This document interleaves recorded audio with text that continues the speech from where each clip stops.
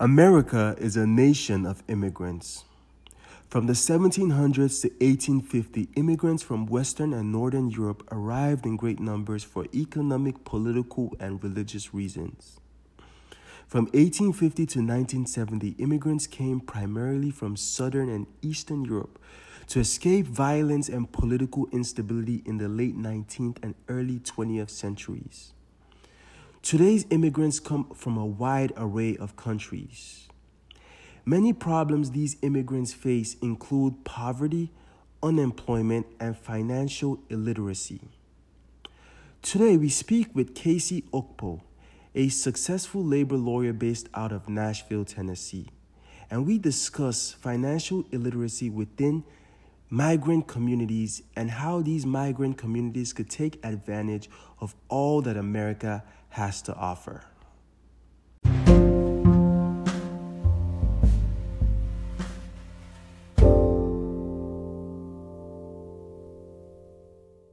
Hello, everybody. It's an honor to be part of this podcast. The host has been doing a great job. I've been listening to his content; it's great. So, very happy to be on here. Like you said, my work from a professional standpoint is labor and employment. That's what I do for a living. But that's just a small aspect of who I am. But I'm very excited to be on the show and to have a conversation with my brother today. Awesome. Tell us a little bit about yourself, Casey. Where were you born? Where All you right, I'm a Niger boy. I'm born and raised in J Town. For those who don't know, Jos Plateau State. One of the most beautiful cities in Nigeria. In fact, it was a tourist attraction in Nigeria. It was one of those cities where kind of actually prepared us prior to migrating to the States. From a weather standpoint, we had Harmattan. It's not winter like they call it in the Western world. It's Harmattan, cold season. Very beautiful from a nature standpoint, mountains. Just a really, really gorgeous city. But that's where I was born. I was born and raised in Jos City. I was there until I turned 11 years old, and we relocated and migrated to the States. But yeah, I'm from Nigeria, born and raised in Jos Plateau State. So awesome. So, what were the reasons for you and your family, I assume, to come to the United States? Yeah, of course. It's twofold. The answer is twofold, right? So, and I don't know if it's just fate or coincidence, but I know as we were, kind of growing up, I'm the youngest of four, right? So I'll start off by saying I'm the youngest of four. I have two older siblings who are girls, and then my brother, guy, and of course. And my parents always had like this focus on, having their kids study abroad, especially from a collegiate standpoint, right? Going to school, going to universities in the U.S. Uh-huh. But it just so happened that in 2001, if you know anything about, the religious unrest that is in Nigeria, and in particular in Jos, one of the worst experiences that I've ever had in my life. So we lived in Jos. It was right next to Abuja, kind of right in the middle of Nigeria, but it's part of the northern side of Nigeria. And Jos was diverse, right? I mean, it just wasn't made up of just Hausa or Yorubas or Igbos. I mean, even though it was in the north, it was a very, very diverse city. And I would say from a religion standpoint, it was kind of half and half, right? So 50% Muslim, 50% Christian, and and a substantial amount of the Igbos, right? For those who don't know, Nigeria has three major tribes: the Yorubas, the Hausas, and the Igbo. So that was kind of the makeup, right? And I still remember till today, some of my best friends in Just were Muslims. In fact, our next door neighbor was a Muslim. I went to school with a bunch of Muslims. So for the most part, Just was a very, again, like I said, it was a tourist town. It was peaceful. We didn't have any prior issues. But towards the end of year 2000 and going into 2001, that's where stuff really started to go left. And to make a long story short, basically that was a huge motivating factor behind why we left Nigeria and moved to the States and never looked back. Like I said, part of my parents' goal was to have their kids, once they become college age, to study in the U.S. But this kind of accelerated the process when this religious unrest happened, and so that's how we moved, man. I still remember till today running for cover, leaving the house that I grew up in, and just trying to find safety.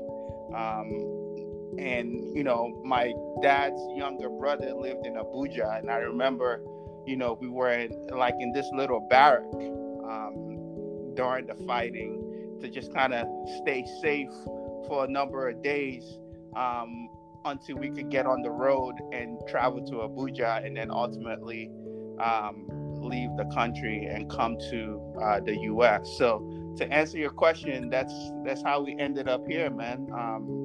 Was because of that. And this is almost like a refugee story. Are you saying you were a political refugee or something, or? No, we weren't. I mean, to be completely transparent and honest, no, we weren't. It wasn't like a refugee type of thing or anything like that. It was just an environment that was very, very unsafe. If you were, one, not Hausa, which we weren't, we're Igbo, and two, not Muslim, which we weren't, we're Christians, right? So at that time, there was a lot of killings of non-Muslims and non-Hausa people in Plateau State. So a once upon a time peaceful tourist city completely took a course for the worst, and went through that period of serious unrest. I mean, you could Google the story. You could still find stories about what happened during that time. But no, it wasn't a situation where we were refugees or whatever the case may be. It was a situation where it became very unsafe because of who we were, and so we needed to first leave our house and stay in an area of safety, and then once we felt it was okay to hit the road, we hit the road, got to the next major big city, and then never looked back. And we flew into New York, and then settled in Hampton, Virginia, which my parents still live in Hampton, Virginia today. So okay, so I guess I want to switch the direction of this question a little bit, and I want to ask: were there any financial incentives for coming to the U.S.? Because I assume you could have gone to any other country. You could have probably gone to a neighboring country if the situation was so bad, or you could have gone to Europe or something. Sure. Why did you guys come to the U.S.? Was there a financial incentive at Yes. that time? No, absolutely. That's a good question. I wouldn't say there was a financial incentive. It was more about, again, there was already prior plans to make this move. And the reason I say this is because my mother's family, a large percentage of them already lived in the U.S. Part of why we moved to Hampton, Virginia, which is where we settled, is because my mother's older sister lived in Hampton, Virginia. And again, she had already started the paperwork for us to moved to America. Mm-hmm. And like I mentioned earlier, I don't know if it was coincidence or anything, but it just so happened that everything worked out from a timing standpoint. It was like perfect timing. We were already planning on making that move because my two older sisters were getting to the age where they were graduating from secondary school and now needed to go to college. And the plan all along was, once that happened, to make that move to the States. But then in the midst of all of that, this, religious unrest also happened. So it wasn't necessarily a financial incentive. It was something where my parents already had that plan, that once their older kids got to an age to go to college, they wanted to migrate to the U.S. And it just so happened that my auntie had already started that process for us to move. So we were gonna move anyways, I guess. To kind of cut the story short, we were gonna move anyways. Okay. You said you were 11 at the time, right? Yep. What did you know about America at that time? What was the the strains around, the rumors, word on the street? Yeah.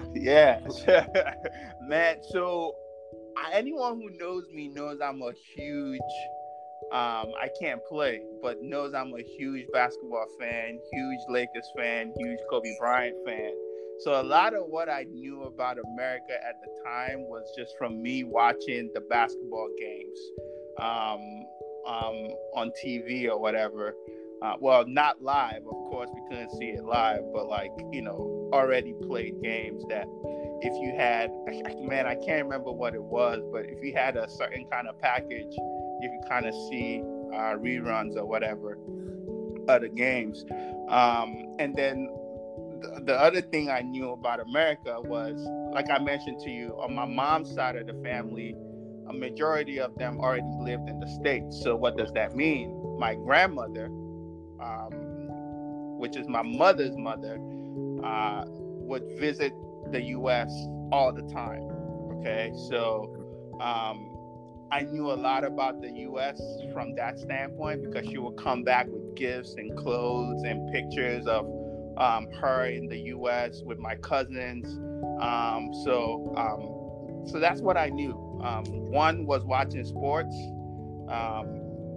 basketball, and then two, the fact that my grandmother would go back and forth so much and seeing pictures of her time whenever she would visit my uncles and my aunties. So what were your thoughts about America at that age? Did you think it was the greatest place in the world? Because I've spoken to a lot of Africans, and they always have this almost heavenly-like description of America when they were young. Yeah, bro. It was nothing like what it actually ended up being.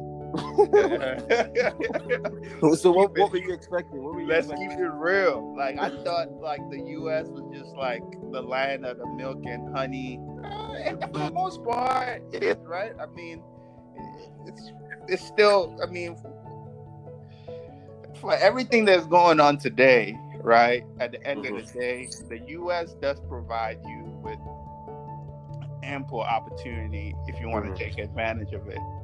But just from a kid's perspective at that time, being a kid, not even a teenager yet, I couldn't wait to move, right?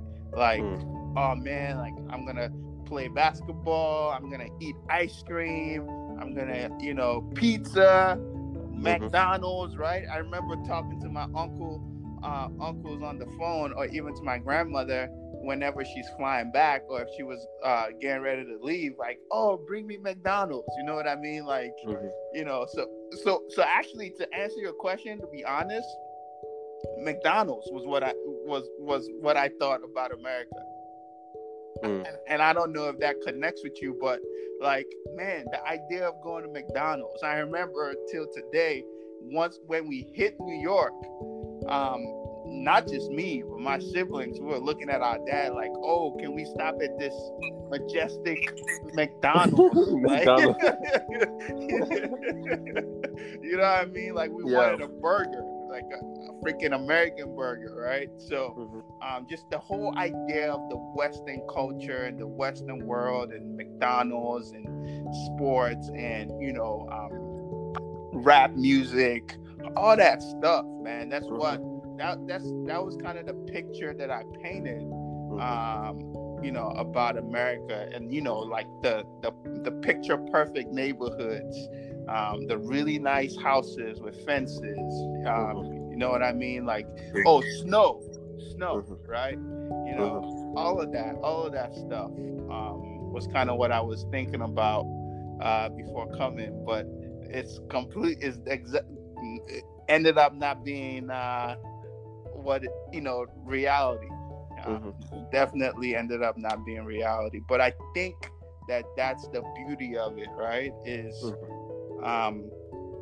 when you're migrating to a new country, you have this idea of what it is, and then over time, as you grow as an individual, and you become an adult, it starts making a little bit more sense to you. You start putting two and two together. So yeah, I mean, honestly, what I thought about America was McDonald's. I couldn't wait to eat at McDonald's. Can you describe because I've spoken to a lot of Nigerians, and they describe this idea of America, how everybody goes to America and becomes really rich, and they come back to Nigeria or different parts of Africa and build a house and throw a big party and flaunt their wealth. Was this the mindset that you had, or was this the mindset that maybe potentially people in your family and maybe perhaps your dad or your mom had? Nah, that's not the mindset I had. That's not the mindset my family had, and I still don't have that mindset. Like I said, the real, if you talk to my parents today, the real reason, a factor behind why they made this move was because of us, right? My dad, like, great guy. I mean, made a huge sacrifice for his family, for his kids, for us, because he knew that we would have just a much better future here. I guess my question is that the prevailing culture in Nigeria, to be very like flaunty kind of thing, to show off what you have? Because I don't know if it's true or not, because most Nigerians I speak to, that's how they describe being wealthy in Nigeria. That's something they aspire to be. Yeah, that's true. That's true. I mean, I honestly, to be honest, I don't come from that kind of a background. I don't come from that kind of mindset. My parents aren't like that at all. I think my parents, my dad, just honest working people. You would never know if he's quote unquote wealthy and rich or if he's poor, right? Because we were raised to just kind of have a even keel personality. There's no need to be flashy or flaunt wealth or whatever the case may be. We just raised to be real, honest, hardworking people. But to answer your question, yeah, I would say absolutely. Nigerians definitely have that stigma, especially Igbos. Definitely, when you talk about an Igbo man, like you haven't arrived until you have the huge houses and the luxury cars and all that good stuff, right? That's absolutely the picture that's painted. I mean, even going back to college, in my years of college, and finally meeting other Africans, right? Because when we first moved to America, I honestly didn't make my first African friend until I got to college, because I lived in a community or a neighborhood. I wouldn't say it was predominantly white or predominantly black. It was very diverse, right? Probably 60-40, right? 60 white, 40 black, but not a lot of international people or foreign people, right? I think there were Asians. I don't even remember Mexicans being in my community at that time, or in the school systems that I grew up in America. But the reason I was bringing that up is when I finally got to college and I found a new community of fellow Africans, whether it's Ghanaians or Liberians or even other Nigerians. You know, one of the things that I thought was funny as heck was, you know, the Ghanaian or Liberian girls wanted to date the Nigerian guys because, quote unquote, Nigerians came from wealthy families or rich families, and I found that to be funny because that is truly the stigma that Nigerians have, and a lot of Nigerians live up to that stigma. They want to live up to it. They want to be seen as successful. What I would tell you, though, that resonates with me from that standpoint is I grew up in a background that, yes, we're not flashy, but education and career and being successful from that standpoint was everything. Everything. Like, from an educational standpoint, it's like, you know, you hear the stories now about Nigerian parents. They go down the line with their kids and they say, okay, you're going to be a doctor, you're going to be a lawyer, you're going to be this, you're going to be that. It wasn't necessarily the case for me and my family. I mean, I'll be honest, my older brother, there was a hope that he would become a doctor. He ended up not being a doctor. And me, my dad always said, oh, you're going to be a lawyer. But it wasn't necessarily because it's this prestigious career path, but more about, you know, my interest in what he saw in me. He realized that I really enjoyed politics.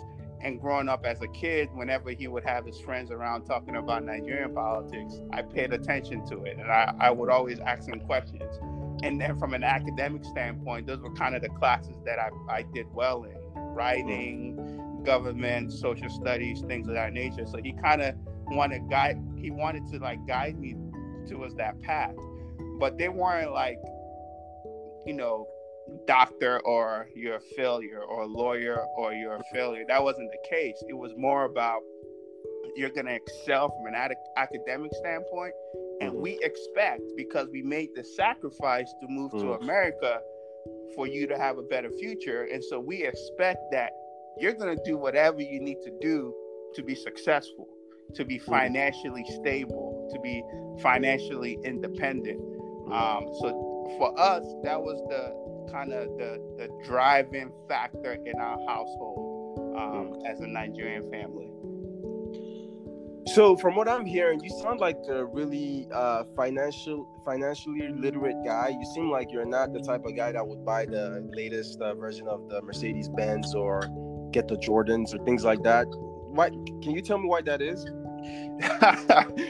So first of all, I'm going to be honest and keep it real and say, man, listen, when I got out of law school, first thing I did was get a BMW, right? So let's keep it real. I'm not going to try to act like I'm, you know, this, you know, very, you know, strategic. I mean, I am strategic and I'm very financially conscious, but, you know, I like good things too. But to your point, absolutely. Absolutely. Like, I, till today, don't have a credit card. Never had a credit card, right? And there's a school of thought that, oh, well, that's kind of stupid because in the American, you know, the American culture or the American way, that's kind of how everything revolves around credit and building credit, X, Y, and Z. And I get it, and that makes sense. But for me, I've always believed that if you can't afford it, if you can't pay for it cash, then you can't afford it, right? So from a financial standpoint, that's what was kind of instilled in us in our house was, number one, there's no need to be flashy, right?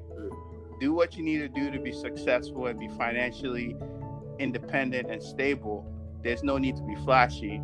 And number two, if you can't pay for it cash, then you shouldn't be getting credit to get it, right? So that's always, and then number three, always save for a rainy day. So those were the principles that were instilled in us as kids growing up. And then over time, that's just kind of snowballed into other things like, for making sure that, you're maxing out your 401k, you've got investment accounts and things of that nature. So yeah, finance is a huge thing. Finance is a huge thing, making sure that I'm not living beyond my means, just to keep up with the Joneses. I hope that answered your question. It makes sense, but it's funny to me because you're a first generation African. I'm a first generation African immigrant. I'm sorry. And it seems like first generation Africans don't think like this. You know what I'm saying? Like, I remember growing up, my dad was, working odd jobs. He was borrowing money to pay the mortgage. He was working as a pizza delivery guy, and he was a security guard, and he was just going from place to place. So the idea of like when we talked to him about investing or 401k or stuff like that, it seemed comical. So it's funny to me when you talk and you're telling me about 401ks and all these things. I guess my question is, where exactly, like, what piqued your interest in these things?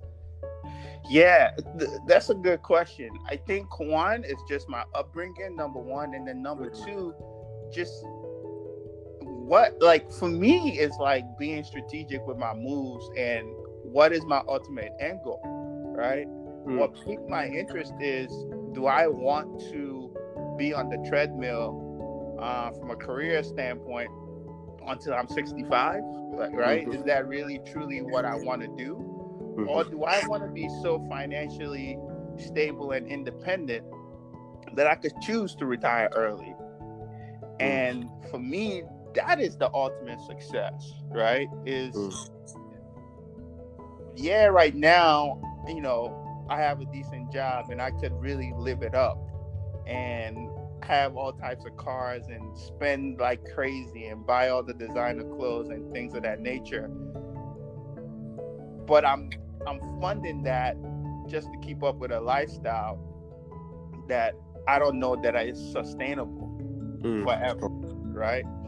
And for me, what makes more sense is, okay, how can I ensure and how can I secure my financial well-being long term? That's my biggest focus. I'm not thinking about now. I'm thinking about big picture. I'm thinking about in the future. I'm thinking about the ability to, of course, gaining the skills that I need to gain in the corporate setting and understanding business, understanding branding, like how to brand yourself, and at the same time, investing my income and growing my asset so that one day, if I choose to, I could walk away at 40, or I could walk away at 45, or I could walk away at 35 if I really make the right moves, and go pursue something else that gives me more freedom and flexibility to do other things that I like doing, like traveling and visiting different places and not being stuck to a very rigid schedule, right? So that's where it comes from for me, from a financial standpoint, is I want to make sure that I'm strategic with where my money is going so that I'm financially stable and financially independent, and I don't need to feel like I need to continue to work until I'm 65 to even think that I could retire and be comfortable during retirement. So financial literacy, in my opinion, is a huge deal for especially first generation immigrants. I feel like there isn't that knowledge on how to make your money work for you. People are coming from these third world countries in many respects, and they just have the idea is just to work and pay the bills and make sure their kids are okay. So I guess my question to you would be, how do you think we could bridge the gap between first generation immigration and financial literacy? What would you advise people that just come to America to do to be, I guess, financially secure in 10, 15, 20 years? Man, I think it's a matter of community. Each one teach one, right? Pay it forward. Again, listen, man, a lot of people who are successful, a lot of millionaires, and I'm nowhere close to that, right? But a lot of people who have attained financial security, it didn't happen just from happenstance, right? I mean, of course, some people hit the lottery, and sometimes they're not smart enough to make that even work for them. They lose all that money. But the point I'm trying to say is community, information, giving people the information that they need, right? Like when you hear about people being wealthy, they're wealthy because of what? Because one, they come from a family with parents who instilled that mindset in them, right? Or two, they have a friend or a family member who kind of mentored them and showed them the ropes. It's all about information. And if we're not willing to share information for people coming behind us, or if we're not willing to share information for within the community of people who have similar backgrounds and similar upbringings as us, then we're doing people a disservice, right? I think that it's about sharing information. And how do you share information? You share information in a number of ways, whether it's through your church, you're active in your church. I mean, a lot of us, first generation, a lot of us go to churches like, RCCG, whatever the case may be, where other Nigerians go to church there. So like, how are we sharing this information to these people so that they start making the right moves to make sure that they're securing their financial, securing their financial well-being? It's all about information. It's all about community. It's all about sharing that information and making sure that people aren't being left behind. You can't make the right moves if you don't know what the right moves are. Absolutely.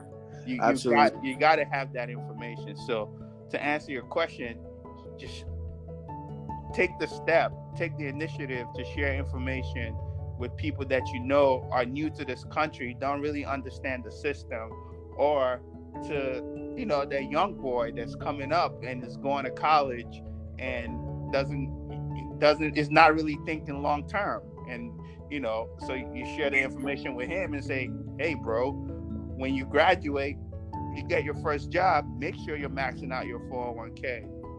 Make sure beyond your 401k, you're saving money that amounts to 3 months of expenses, in a situation where, God forbid, you lose your job.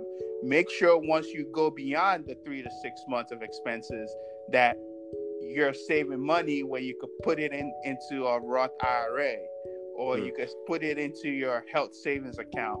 Make sure your number one thing, the simplest thing, is make sure you're taking advantage of the free money in your company's 401k. Like, it's crazy to me where people really don't know about this stuff.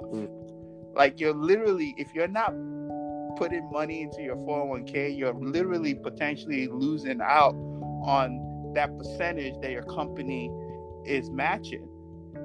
That's free money. You know what I mean? It's funny, but I want to take you back for a second. You talk about information, but I also want to talk about misinformation. And I want to share a perfect example. I remember when my parents and I first came to the US and we went to our church community.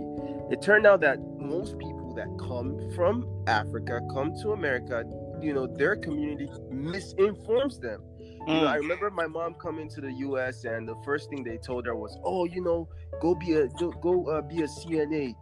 Just go work at this home health aid and just help these people." And then you realize that it's almost a vicious cycle because everybody that came before her did the home health aid, and everybody that came after her, you know, they keep telling them to do the home health aid. So there's also that misinformation aspect of it, and I feel like that comes from being in a bubble and like group thing. Absolutely. You know, so when you come from you're coming from Africa, you're coming into a community with mostly Africans that don't have information about 401k.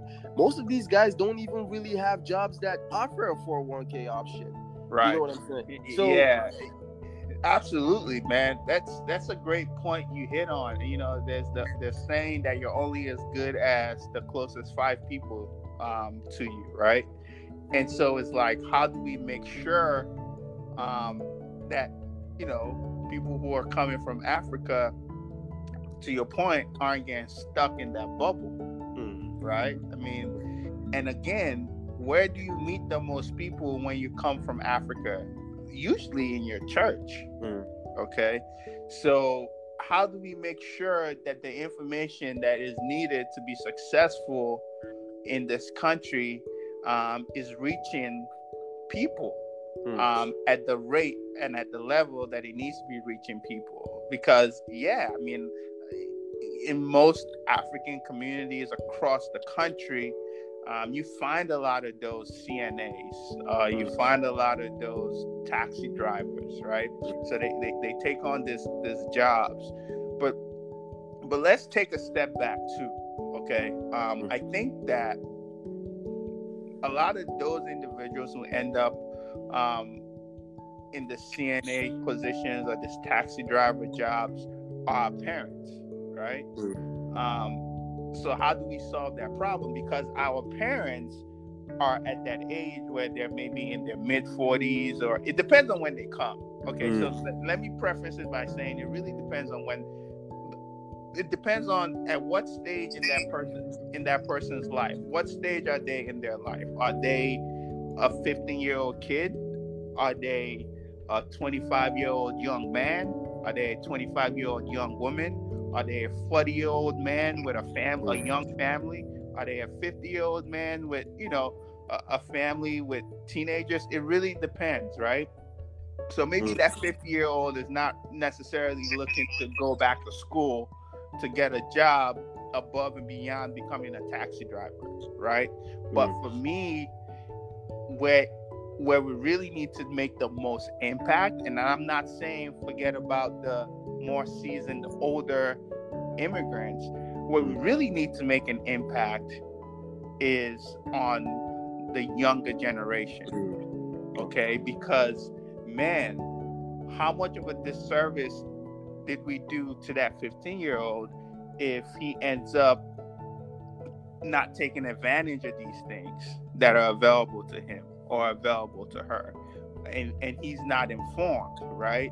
Like, how much of a disservice are we doing to that 30-year-old woman with a young child coming from Ghana or coming from Nigeria if she just ends up becoming a CNA her whole life, when she could really have spent a couple years getting her bachelor's degree and becoming a nurse, a nursing practitioner, or even beyond that, getting an engineering degree, or going to med school, whatever the case may be. At 30 years old, your life is still ahead of you. You know what I mean? Absolutely. So how much of a disservice are we doing to these individuals by not providing them the right type of information that they need to be successful in this, you know, in this economy, in America, in this society? So I think that it's about getting them while they're young and really coaching and mentoring them through the process, through the stages, right? So if you're a 14-year-old young man, and I go to the church that your parents are going to, I feel like my responsibility is to take you under my wings and say, hey bro, you're 6'5" or you're 6'2", go play sports. Here's what you need to do to study for your ACTs and your SATs. Here are some extracurricular activities that you could take on. You know, start looking at colleges. You know, what can you, if you're not going to go the athletic route, what can you do to get academic scholarships? does it make sense for me to go to a community college for 2 years and get your kind of your first and second year classes under your belt, your prereqs, before going to a 4-year university from a cost standpoint, to make sure that if you're not getting an academic scholarship or you're not getting an athletic scholarship, you're cutting down on the student. Oh man, student loans could be a conversation in and of itself. Absolutely. You know what I mean? So how are we making sure that people are getting the right information that they need to have at the different stages of life that they're in when they come to the U.S.?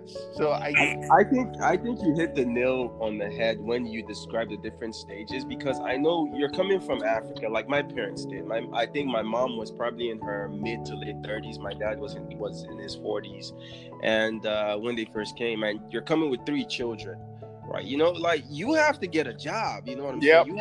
You have to hustle. You have to do what you have to do to keep the roof on your head and to put food on the table. So it's definitely different based on the time you come, your marital status, your if you have children and stuff. So there's definitely, like, I would say, resolutions to each group of people. So my question to you would be, let's say I bring you into my community of Africans, and you have a 5-step proposal for financial literacy or financial independence in 10 years. What are your 5 key points that you would give to these people? Yeah. Again, it depends on what stage in life they're in. Okay, it really, really depends on that. So to the older folks, let's say to the ages between 35 and 45, what would you tell these people? So 35, okay, so say you're 35 years old and you come here to the States on your own. Right? With children. I wanna these are married folks now. So okay. 35 to 45-year-old married folks with children. What is the financial literacy advice you would give to these people? 35 to 45, man, to me, I think you're still young. And even for a 45-year-old, from a U.S. standpoint, you still got 22 years of work ahead of you, right? Mm-hmm. So for me, number one, figure out what are those skills that you already had in Nigeria or Ghana or wherever you're coming from before you got here. Figure that out first, right? Mm-hmm. And then in the meantime, try to find a job that will pay you, maybe not necessarily handsomely, but will pay you enough for you to live comfortably, okay?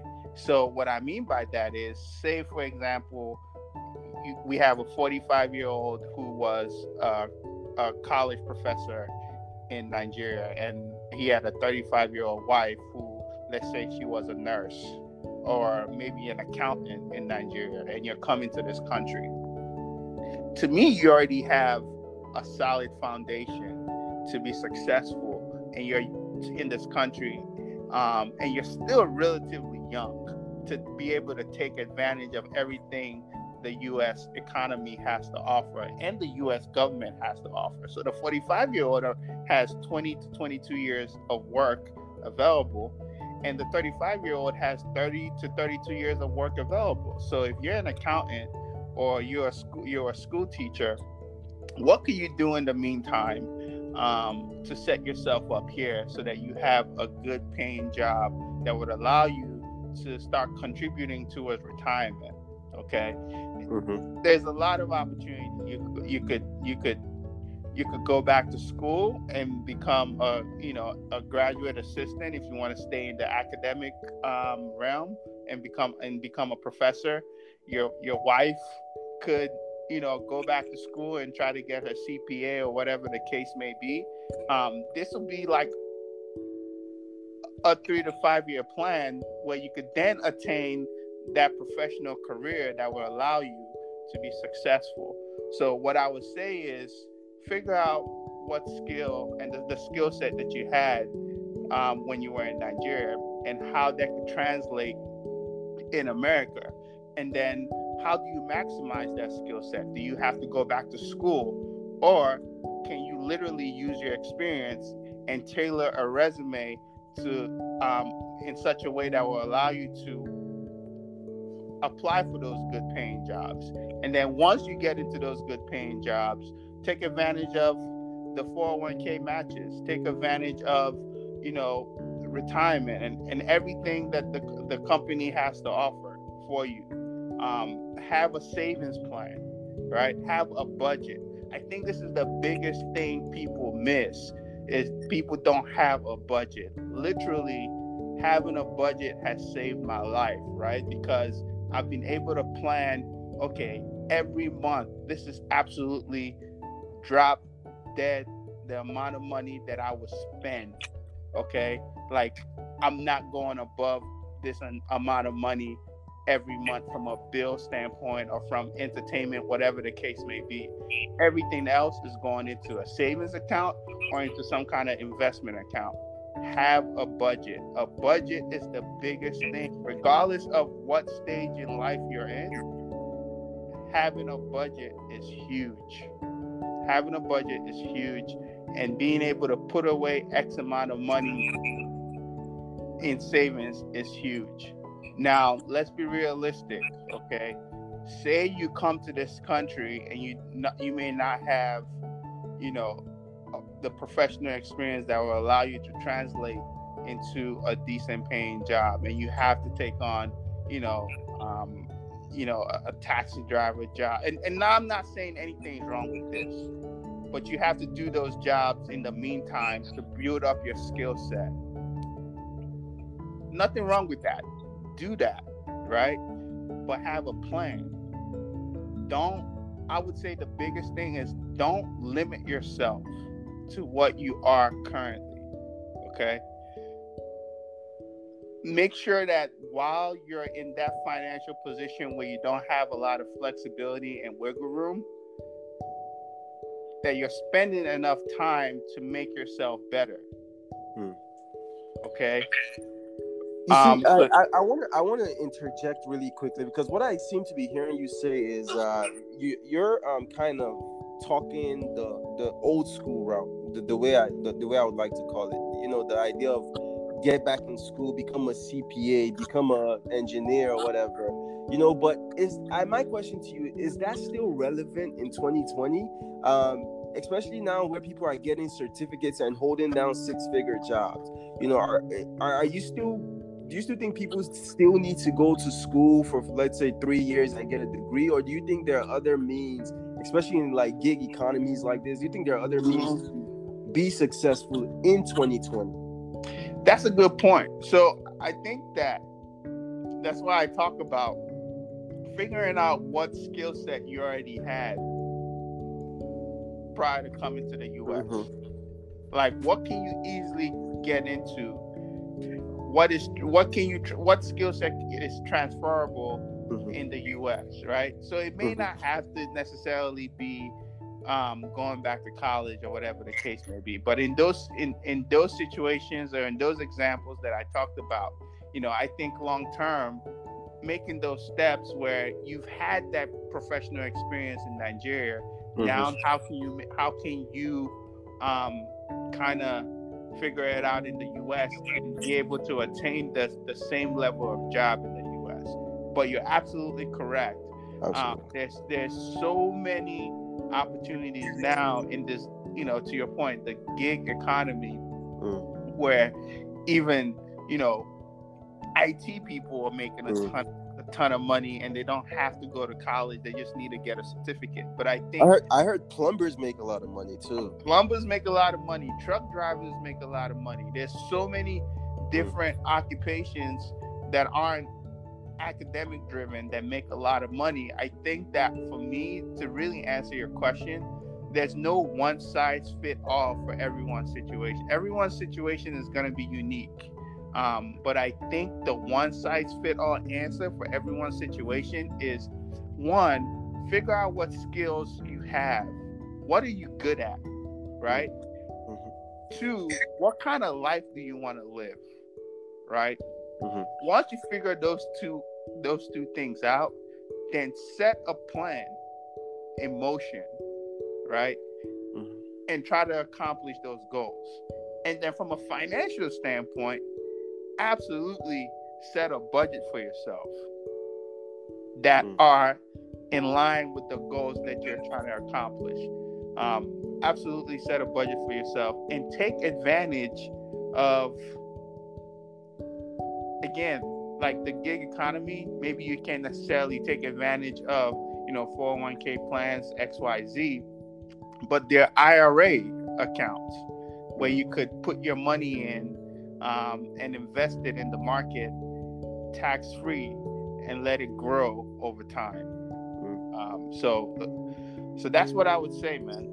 Absolutely. And just to add to your point, I know growing up, I heard of the stock market, but it was always something that was aloof. It was always far away. It was something that I couldn't really understand or comprehend.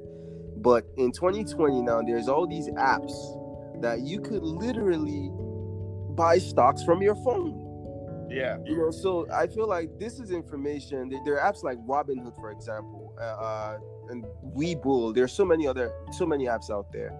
And I feel like this is information that we need to relay to first generation migrants, buying Facebook. Let's say, like you said, about making a budget. Let's say taking out 10% of your budget or of your salary every month to buy stocks, for example. These are there's technology now that make all these things so attainable to people. And I feel like there's this Bible verse that says, "My people perish because of lack of knowledge." I feel like because knowledge isn't prevalent in these communities, that's why people tend to go around in circles, kind of like the hamster in the wheel. Just get a taxi car, drive a taxi, be a security guard, be a nurse, be a CRA. A regular nurse and things like that. So I like just to add to your point, I think that information is key. Information is definitely key. Yeah, I agree too. I would say this though, to your Robinhood point, and I think you already know this. I would not advise anyone who is not well astute and well informed and has an actual investment strategy to dump money into Robinhood. Because to me, trading individual stocks, and this is a completely different conversation, is gambling, even for people who know what they're doing, right? But is it good information to know that this is, accessible to you on your smartphone? Absolutely.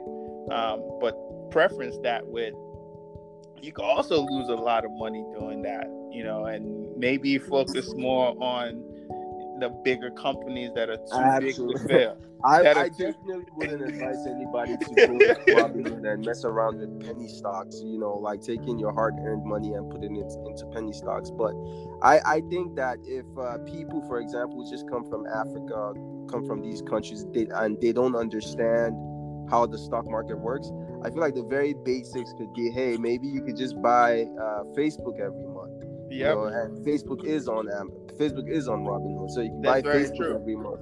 Buy all these companies. So these are extreme circumstances where people that are just coming from Africa don't have this literacy, just understand the very basics of investing.